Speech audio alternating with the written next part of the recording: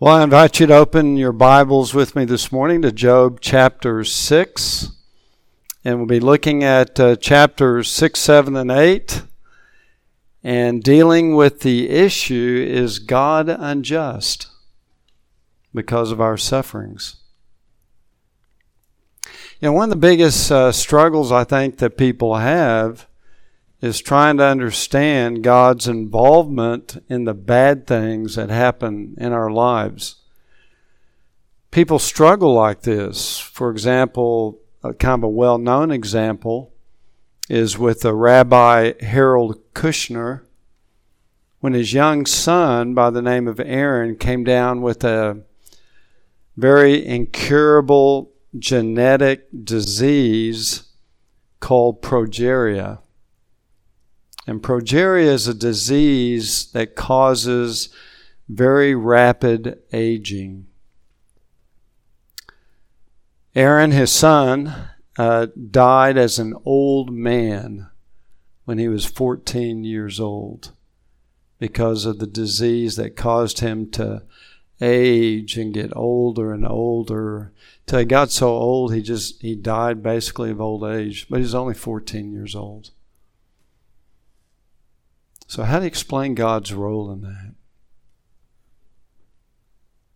A few years later, Rabbi Kushner wrote a book dedicated to his son with the title, When Bad Things Happen to Good People.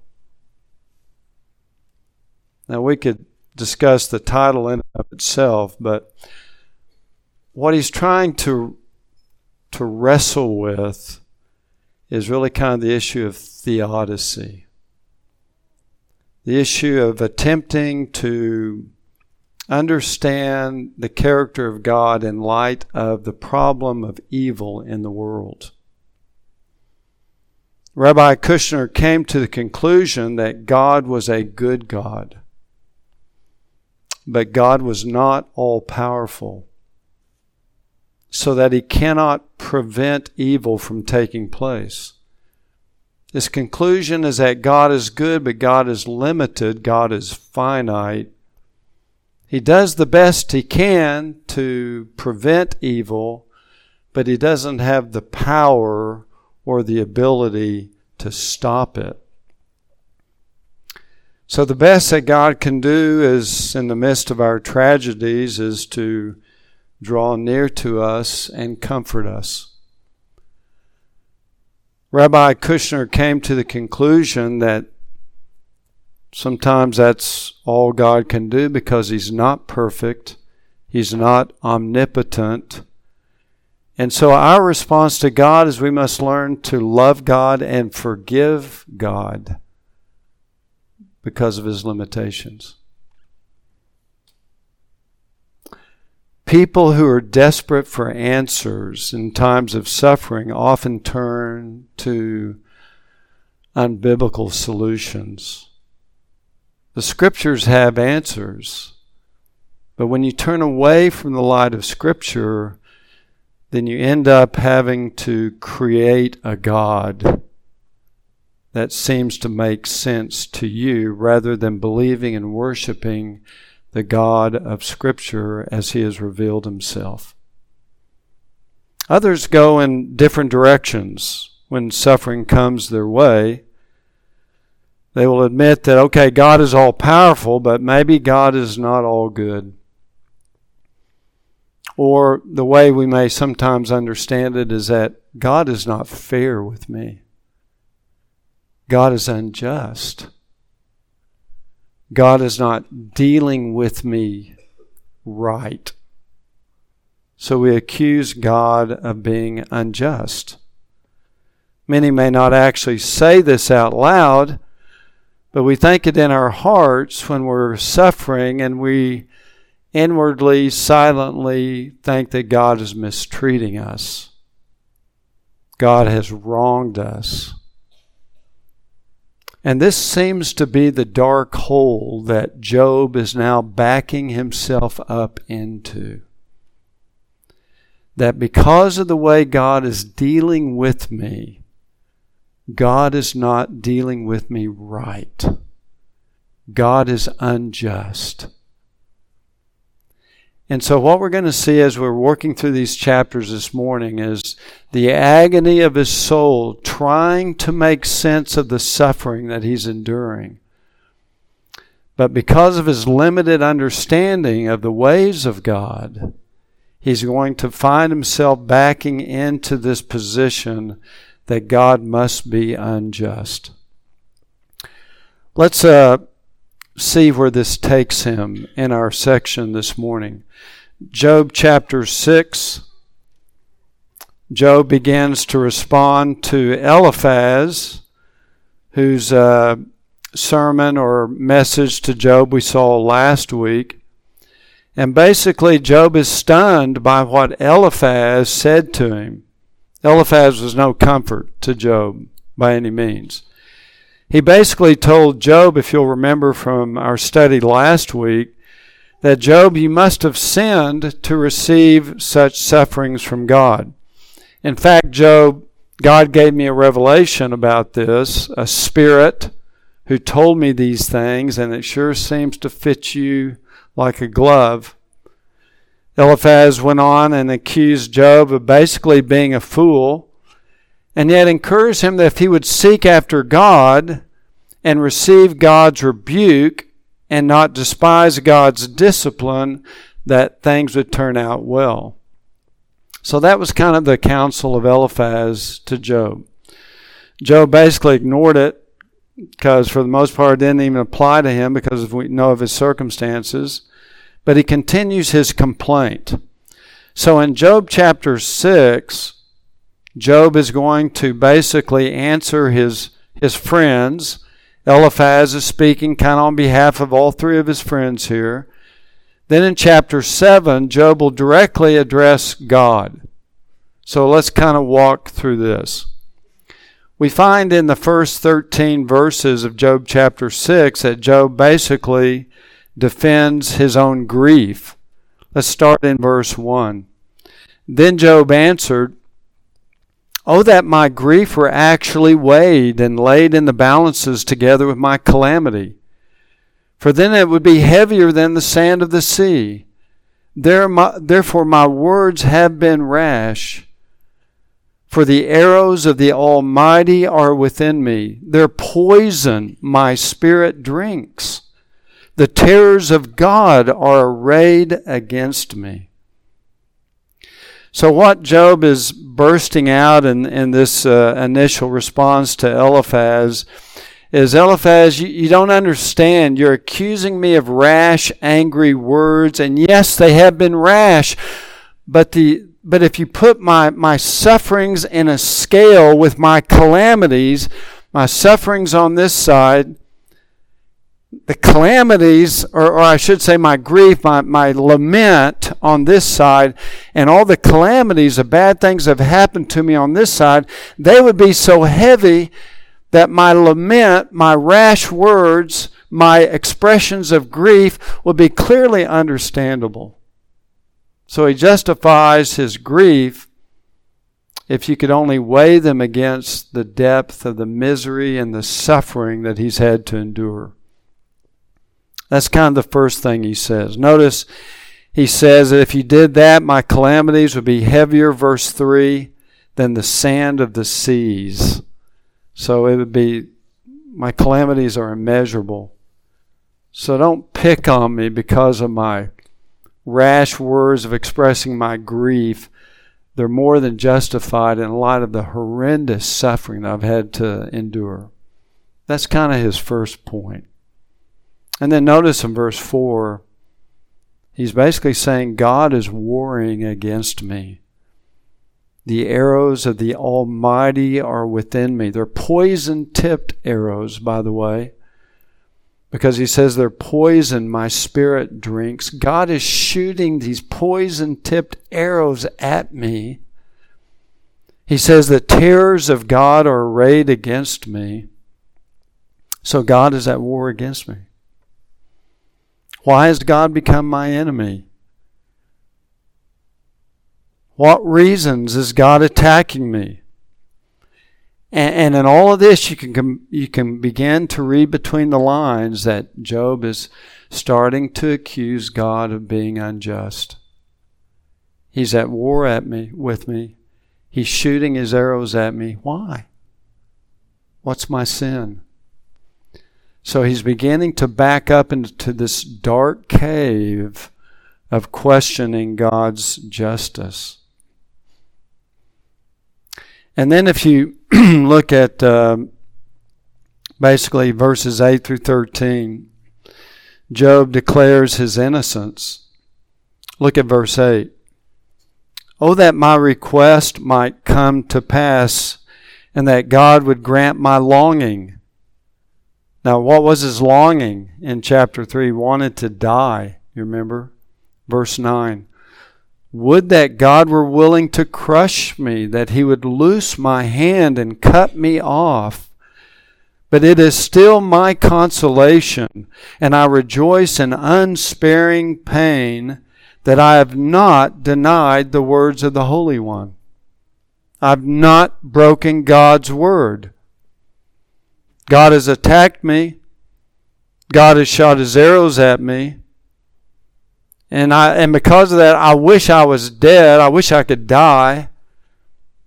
But I'm innocent of some great sin worthy of such great suffering. So he's stating his innocence. And then in verses 14 down through verse 30, Job kind of turns specifically to his friends and he begins to rebuke them. Look at verse 14. For the despairing man there should be kindness from his friend, so that he does not forsake the fear of the Almighty. My brothers have acted deceitfully like a wadi, like the torrents of wadis which vanish. Now what's a wadi? Well, that's up in the arid, mountainous, rocky region. And during the rainy season, you have these little creeks, these little streams that run down. But during the dry season, when you need water the most and you go there to find water, they are bone dry. And basically what Job is accusing his friends of being are like a wadi. Again, you claim that you're going to bring me water. You claim you're going to bring me comfort. You claim you're going to come and encourage me. But I go to you and your words are bone dry. There's no water there at all. There's no refreshment for my soul at all. You're like a wadi. Your friendship is really like a mirage. You say that you're my friend. You say at a distance that you have water for me. But when I get there, it's dust and sand and cactus and hot winds. You're nothing. Your friendship is not true. And then drop all the way down to verse 24. He says to his friends, teach me and I will be silent. Show me how I have erred. And so he's reaching out to his friends and saying, look, show me the sin that God has punished me for. I'm listening. Be honest with me. Tell me the truth. Tell me where I've sinned. Don't beat around the bush. Point it out. And then if you drop down to verse 28, now please look at me and see if I lie to your face. Desist now. Let there be no injustice. Even desist. My righteousness is yet in it. Is there injustice on my tongue? Cannot my palate discern calamities? And here basically Job seems to just be telling his friends that, look, I'm open to you telling me where I've gone wrong, to bring all this calamity upon me. But he pleads with his friends to believe that he's telling them the truth. I have not sinned. I have not broken God's holy words, as he said earlier. So Delitzsch, one of the commentators, kind of summed up this part, and he said, Job expected his friends to gently fan his faintly burning wick, that's ready to expire. And he expects his friends to come up and gently blow on that wick to try to invigorate it, trying to help it burn a little brighter. But instead, their words are like a cold, violent breath calculated to extinguish the flame entirely. And you learn a lot of principles about friendship in here. Kind of words that can help and the words that don't always help. And so he's just now venting and kind of responding to the tenor of Eliphaz's sermon to him. And he responds against them harshly. In chapter 7, now Job turns to the Lord and appeals to God. So in the first 10 verses, Job kind of rehearses his agonizing condition. In chapter 7, look at verse 3. So am I allotted months of vanity, and nights of trouble are appointed me. When I lie down, I say, when shall I arise? But the night continues, and I am continually tossing until dawn. In other words, he can't sleep. It's a restless, sleepless night. He can't ever get that good, deep sleep that he wants. And then in verse 5, he says, my flesh is clothed with worms and a crust of dirt.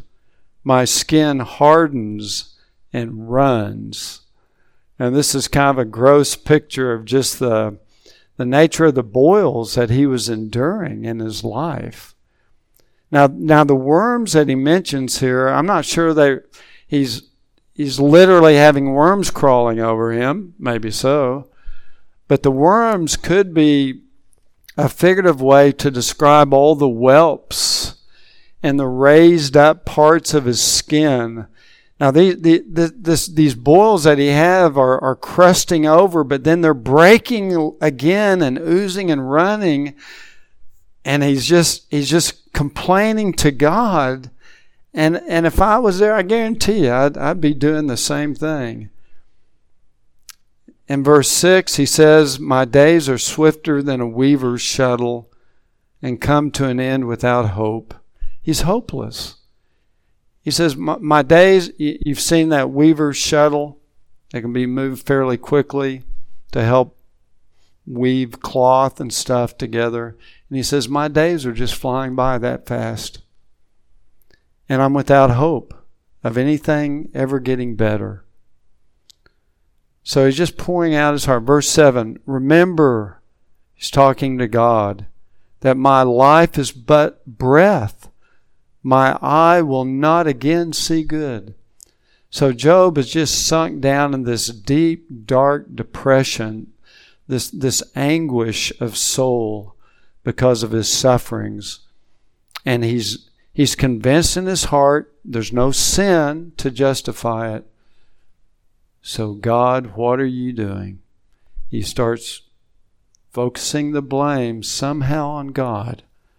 That maybe he hasn't been just. God is not just. In verses 11 through 21, Job's bitter complaint against God continues. Verse 11.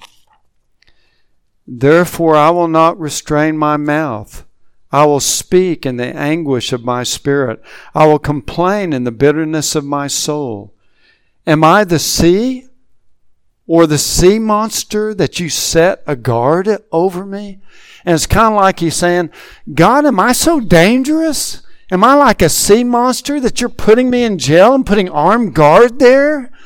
Is that the way you look at me? So again, he's expressing the by the way, just the poetry and just the variety of speech and analogies are just masterful in this book. It really is inspired by God, certainly, in so many ways. But let's continue on. Verse 13. If I say, My bed will comfort me, my couch will ease my complaint. Then you frighten me with dreams and terrify me with visions. Talking about these nightmares. Verse 15. So that my soul would choose suffocation, death, rather than my pains. I waste away, I will not live forever. Leave me alone, for my days are but a breath. What is man that you magnify him and that you are concerned about him, that you examine him every morning and try him every morning and try him every moment? Will you never turn your gaze away from me, nor let me alone until I swallow my spittle? So again, and I think you can see how desperate and difficult his struggle is, that he's just crying out to God, God, just leave me alone. And when someone gets to that point, I mean, it's a desperate, sad situation. Job agrees that great sin deserves great suffering.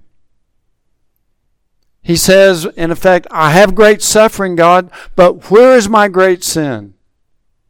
So he's very boldly appealing to God in these things. If you look at verse 20 and 21, says to God, have I sinned? What have I done to you, O watcher of men? Why have you set me as your target, so that I am a burden to myself? Why then do you not pardon my transgression and take away my iniquity? For now I will lie down in the dust, and you will seek me, but I will not be. Why? Why? See, he doesn't understand. None of us would either if we were in his shoes at this point. Job feels mistreated by God. Later on in chapter 19, Job will say that God has wronged me. He's been unjust. He has wronged me. So it's only going downhill from here. But he's struggling in his soul with understanding why that suffering is coming to his life. You know, it's kind of interesting here. There's a dual conflict that faith struggles with. On the one hand, we want to say to God, God, just leave me alone. Just stop messing with me. On the other hand, he can't stop crying out and drawing near to God in prayer. You see that struggle going on. God, just leave me alone. But Lord, I'm not going to leave you alone. I'm going to keep drawing to you and crying out to you. That's just kind of the inner struggle that true faith sometimes has. We're trying to make sense of the devastations in our life. Well, now comes Bildad, the second counselor in chapter 8. And Bildad, what he senses he's hearing from Job is that Job is challenging God's justice. And so that's where he's going to kind of move the conversation.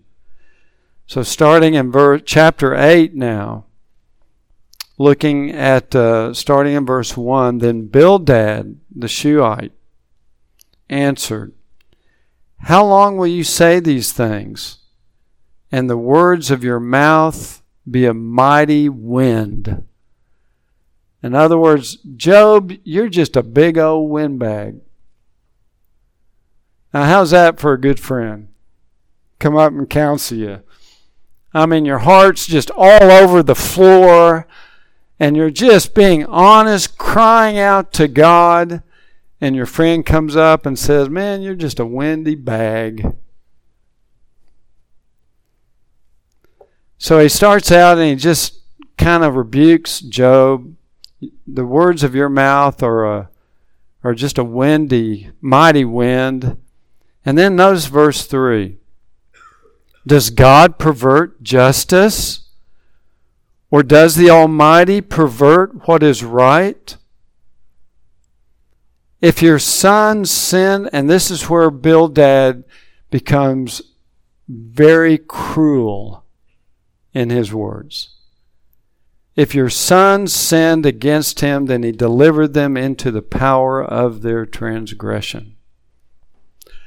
So basically what he's saying to Job is, he's seeing that Job is starting to accuse God of perverting justice. That's the inference of Job's complaints.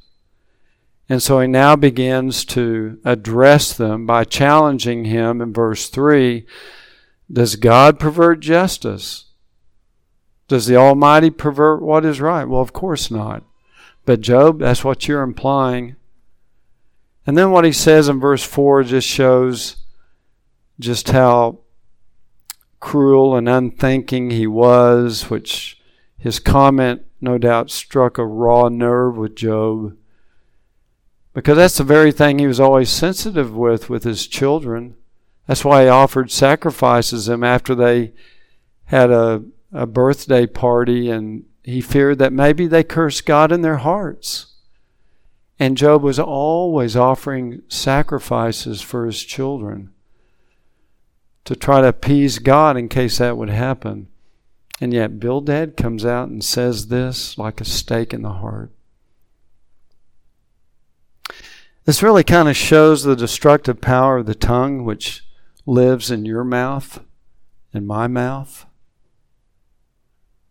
That sometimes when we could speak a word of comfort, a word of kindness, we just attack with daggers and swords. That's why the Proverbs say that death and life are in the power of the tongue. Proverbs 12 says, there's one who speaks rashly like the thrusts of a sword. Another proverb says that a worthless man digs up evil while his words are like a scorching fire. So that out of our mouths, it's like a napalm. It's just like holding a big napalm shoot, and we pull the trigger, or however they do it, and out blasts this napalm, this burning liquid fire that just incinerates people. And it comes out of our mouth. We treat our spouses that way. We treat our children that way. Sometimes we treat people at work that way. And sadly, even among friends, we can say things that are so destructive. And this is what Bildad is modeling for us. This is what not to do.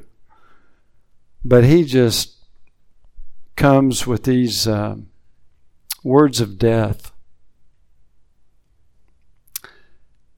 The good thing, if there's any redeeming thing from this, is that at least he in verses 5 through 7, he changes his tone.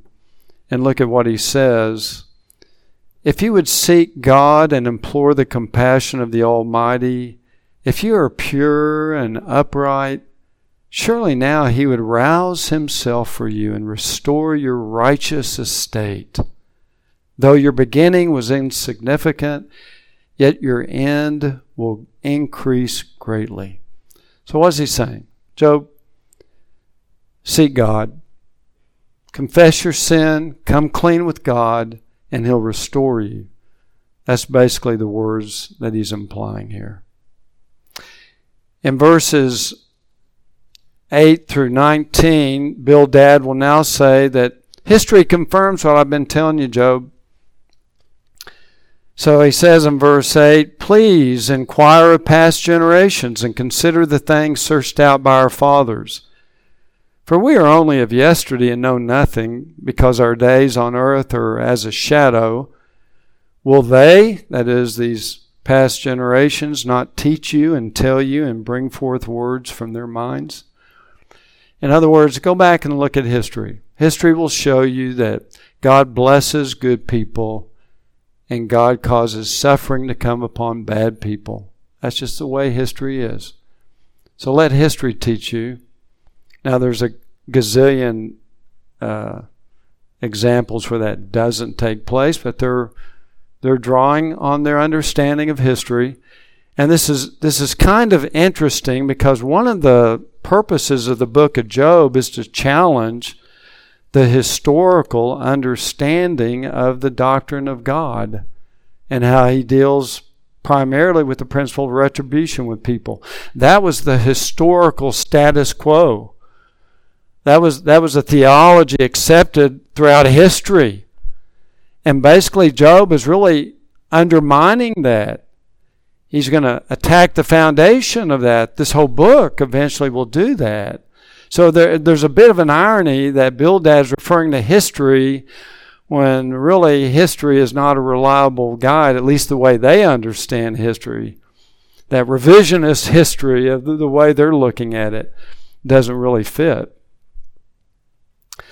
But then he goes on in verse 11 through 19, and he talks about how nature confirms this also. And this is an interesting illustration. Look at verse 11.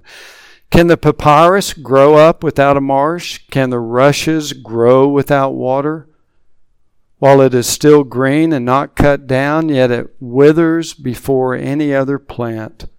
So are the paths of all who forget God, and the hope of the godless will perish. So here he's using an illustration. Now the papyri, of course, were famous for growing along the Nile River or other rivers like the Nile River. They grow in the water. They require a lot of water. And so what Bildad is pointing out in verse 11 is can a papyrus grow up without a marsh, without water? And of course it can't. And he uses that as an illustration. That's what describes you, Job, and everybody else that forgets God. It's like you're a papyrus plant, but you're leaving the waters of God, and so you're just going to dry up and die and wilt and blow away. So he's using an illustration from nature to try to empower his logic with Job. And then finally in verses 20 through 22, he makes an application to Job in verse 20. He says, Lo, God will not reject a man of integrity, nor will he support the evildoers. He will yet fill your mouth with laughter, and your lips with shouting. And those who hate you will be clothed with shame, and the tent of the wicked will be no longer.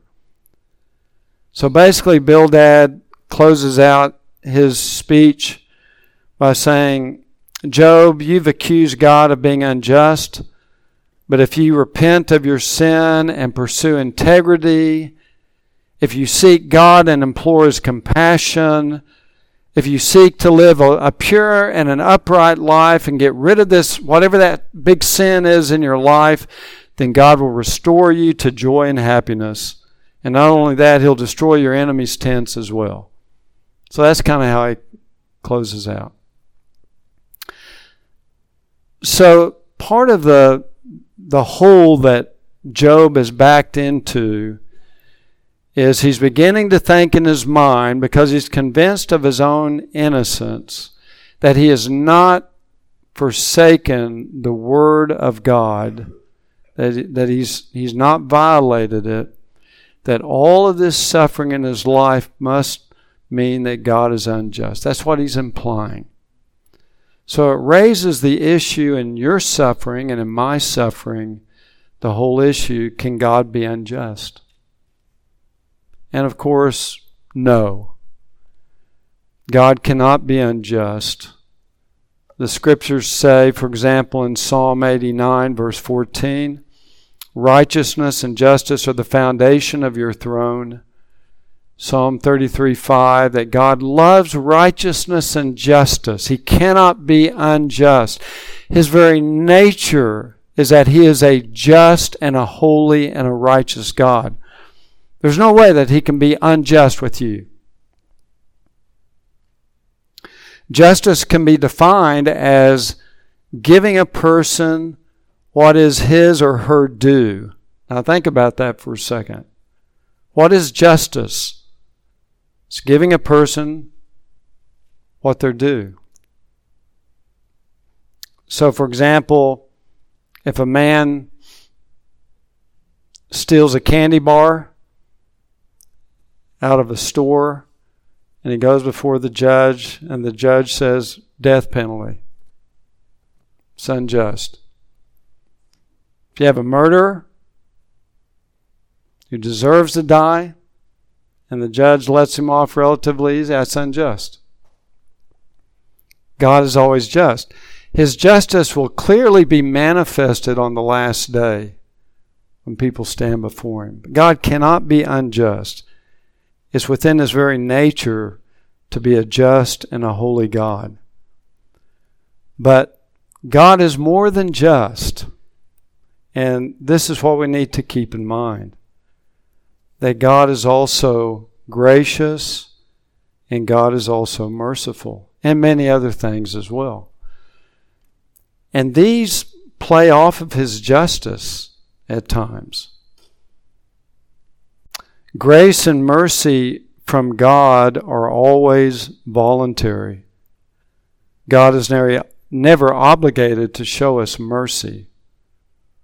Paul says in Romans 9, quoting from Exodus, where God says, I will have mercy on whom I have mercy, I will have compassion on whom I have compassion. God owes nobody mercy. If he shows anybody mercy, he does it freely and voluntarily. But God is more than just. Not everybody always gets what's due them because of God's mercy and his grace. Grace is receiving blessings from God that we don't deserve. And when God shows mercy or when God shows grace, it doesn't make him unfair or unjust. And this is what Sproul says, I think is very insightful. He says, mercy and grace are forms of non-justice, but they are not acts of injustice. So God can show mercy and God can show grace, but those are non-justice issues. But he's never unjust. In addition to God being gracious and merciful, God is also wise, he's sovereign, and he can bring sufferings into our life for a good and a gracious end. So even though Job is implying that God is unjust, that's totally inappropriate. But let's kind of draw this together when we talk about ourselves, that when the saints suffer, how should we think about it then? Well, several thoughts, just kind of responding to some of Job and his friends here. That when believers suffer today, we always need to remember that even in our suffering, we're receiving better than we deserve. That's always the case. Psalm 103 verse 10 says, He has not dealt with us according to our sins, nor rewarded us according to our iniquities. We should never accuse God of being unjust with us. We should never say, God, that's unfair. Lord, you have mistreated me. You have wronged me. You have not been just with me. Shouldn't go that way. Primarily because from the biblical position, we don't want God to be just, do we? Sometimes we suffer, we don't understand it. We say, well, God, you're unjust. But we always get better than we deserve, because what do we deserve? If God was just with us, what would we get from God? If justice is getting what you deserve, we don't want God's justice. We want His mercy. We want His grace.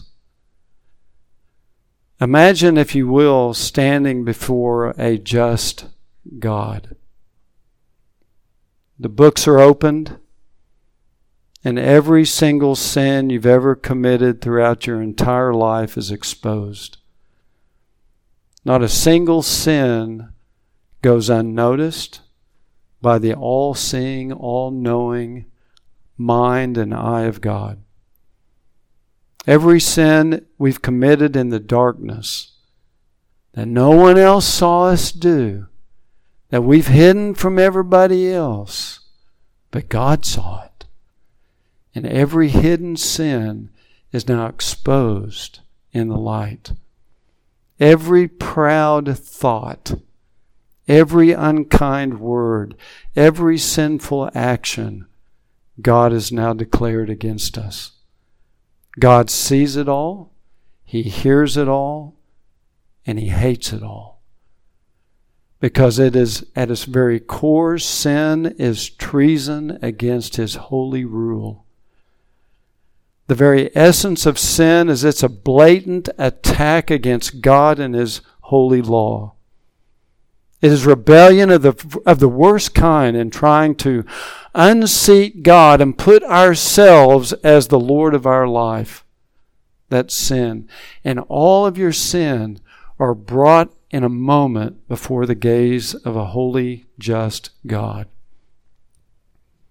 The law of God then speaks up, and it shouts, "Cursed is everyone who does not abide by all things written in the law." And then Christ, the holy judge, pronounces to you these words, ringing in your ears, "Depart from me, I never knew you." And God casts you down into the lake of fire, the bottomless pit, the furnace of fire, the place of outer darkness, the weeping and gnashing of teeth, where the worm does not die and the fire is not quenched. For we are tormented by fire and brimstone forever and ever, with no rest day or night, eternally separated from God forever. Can you even begin to imagine that? That, dear friends, is justice. That is what we deserve. And even in our deepest, most bitter suffering, we always get better than what we deserve as God's people. See, Job had forgotten about that, or didn't understand it. So when he begins to compare his sufferings with what he really deserves, he looks at it wrongly. And he begins to accuse God of being unjust. No, we don't want God's justice. We want His mercy and His grace, which we can have freely in Jesus Christ, His Son, our Savior. So whenever we as God's children are suffering, always got to think, I have a lot of suffering, I have a lot of problems, I have a lot of pain, a lot of difficulties in my life, but you know what? By the grace of Jesus Christ, I'm not in hell getting what I deserve. And it's actually just a way to compare your suffering with God's justice. God is not unjust. He has a purpose, but He's never unjust. The second thing I think is beneficial for us, which certainly applies to Job, is that we cannot expect to understand the ways of God. Did you remember how many times Job cried out, why in this section? He's trying to understand, why, God? Why is this happening to me? Why me? Why this? Why now? And we say the same thing with our sufferings. Why are you bringing this into my life? Why to me? Why not other people? Why this? And why now? And we struggle with the very same issues, don't we, sometimes? But puny, finite people of flesh like you and me cannot expect to understand the ways and the mind of an infinitely holy, good, wise, loving, sovereign God. That's why Isaiah, God said, "For my thoughts are not your thoughts, nor are your ways my ways, declares the Lord. For as the heavens are higher than the earth, so are my ways higher than your ways, and my thoughts than your thoughts." See, ultimately faith has to come to that position where, Lord, I don't understand, but I know you're not unjust. Praise God, that's part of your holy character. And I know your ways and your thoughts are infinitely beyond my ability to comprehend why you're bringing this into my life. But Lord, I'm going to trust you. When I don't understand, I'm going to trust you because your ways and thoughts are so far higher than mine, I can't comprehend them. In Proverbs 20, verse 24, we have the same wisdom when it says, man's steps are ordained by the Lord. How then can man understand his way? The reason why you can't understand your way is because God is guiding your steps. God has ordained your steps. And God has reasons and purposes that we just oftentimes don't have privy to. And so we have to trust. So one of the biggest things we need to realize that when we're in times of suffering, God oftentimes will not answer the why questions. He'll call upon us to trust Him because He won't give us the answers oftentimes. And that's frustrating to us because we want to know why. But faith sometimes just has to bow the knee and trust. And then finally, just because we know the Scriptures teach this, that all suffering for God's people is purposeful. It always has a purpose in God's plan. And although that can be to accomplish many different things in our life, ultimately is to conform us to the image of Christ. Romans 8:29, Paul says, for those whom He foreknew, He also predestined to become conformed to the image of His Son, so that He would be the firstborn among many brethren. We are predestined, brothers and sisters in Christ, to be conformed to the image of His Son.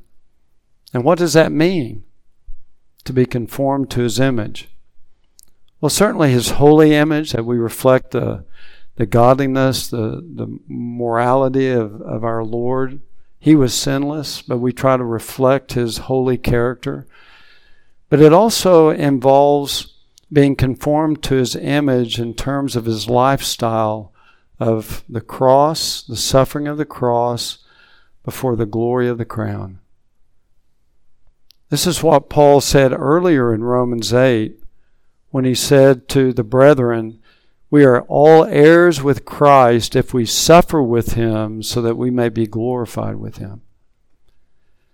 Part of the reason of your sufferings is to conform you to the image of Christ in His suffering. To be like Christ because He suffered. And since His physical body suffered, so must His spiritual body. There's a phase of suffering before we enter glory. But that's a way for us to kind of understand in some way why so many problems and afflictions and troubles and suffering seem to come our way. God has predestined to conform us to the image of Christ. And part of that image is the suffering Christ and then the reigning Christ. But we're being conformed to His image of suffering now.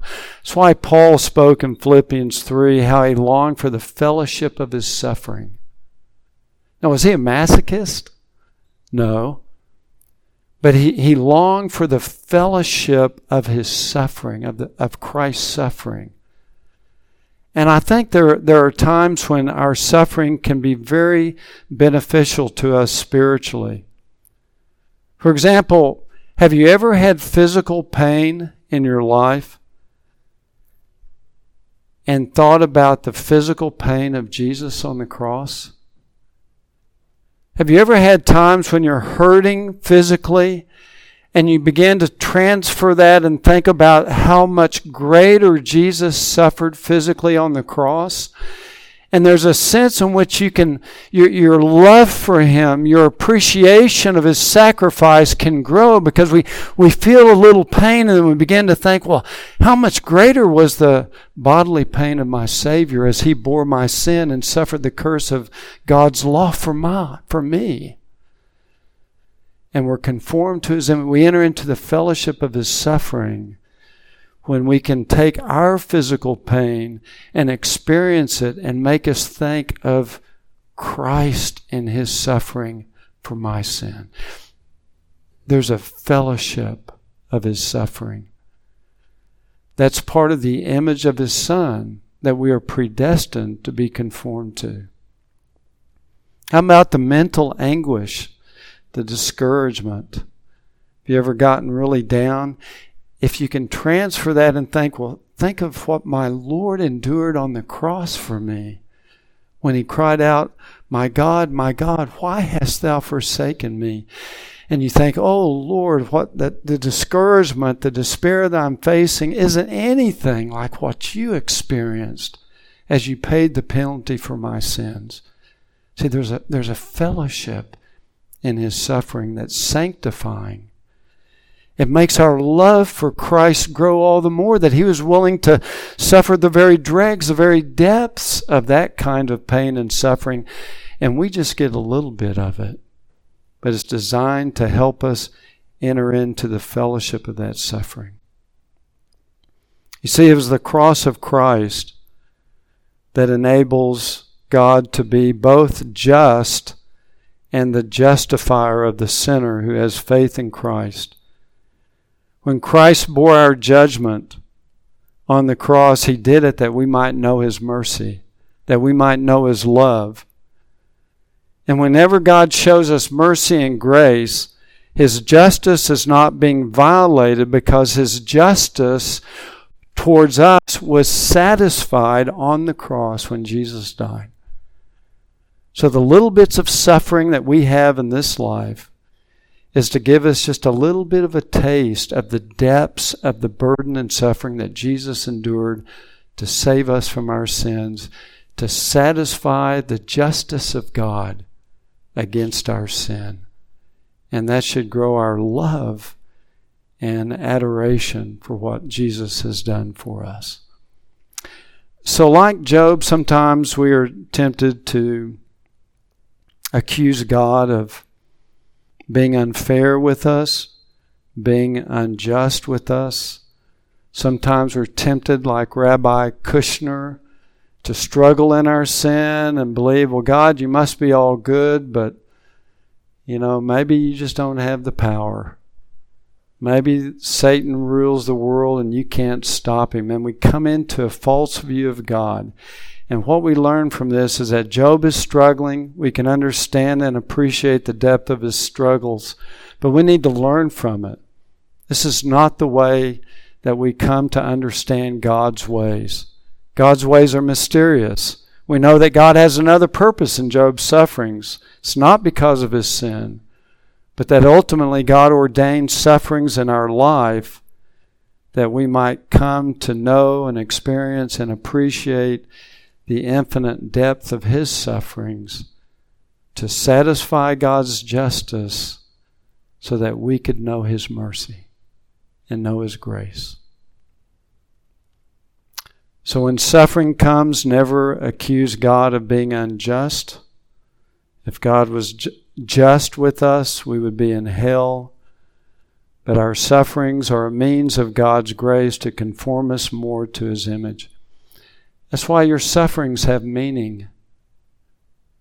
Because Christ's sufferings have meaning. And because our sufferings are conforming us to his image, all of our sufferings have a redemptive meaning in the plan of God. May the Lord help comfort us with those thoughts and not find ourselves falling into that black gloom of Job where he's challenging the very justice of God. Thank God that we have his mercy and his grace through Jesus Christ. Christ is our only hope. It's his blood, his righteousness. That's our hope. Because God's justice has been satisfied by his blood. Well, may God help us. Let's close in a word of prayer. Our Father, we do thank you, Lord, for the challenge of wrestling through these kind of struggling chapters of hearing a man whose heart is just wrenched because of his pain and his suffering, and he's trying to make sense of it all. And he doesn't have the revelation that we have. And so he's struggling and finding himself moving in a direction which is not right. But Lord, suffering is difficult to explain. Suffering is difficult to endure. But Lord, just comfort our hearts knowing that your ways are higher than ours. We don't understand. But Lord, there is meaning, there is purpose in all of our sufferings, because there was purpose and meaning in Jesus' sufferings. And our sufferings are designed to conform us to his image, to help us to greater appreciate the massive suffering he endured as he bore the full penalty for our sins. And may those thoughts give us hope and give us comfort, that as we take up our cross and endure our suffering, that one day we will also wear the crown by his grace. So Lord, encourage us. Help us to find our hope in Jesus Christ. For we ask it in his name. Amen.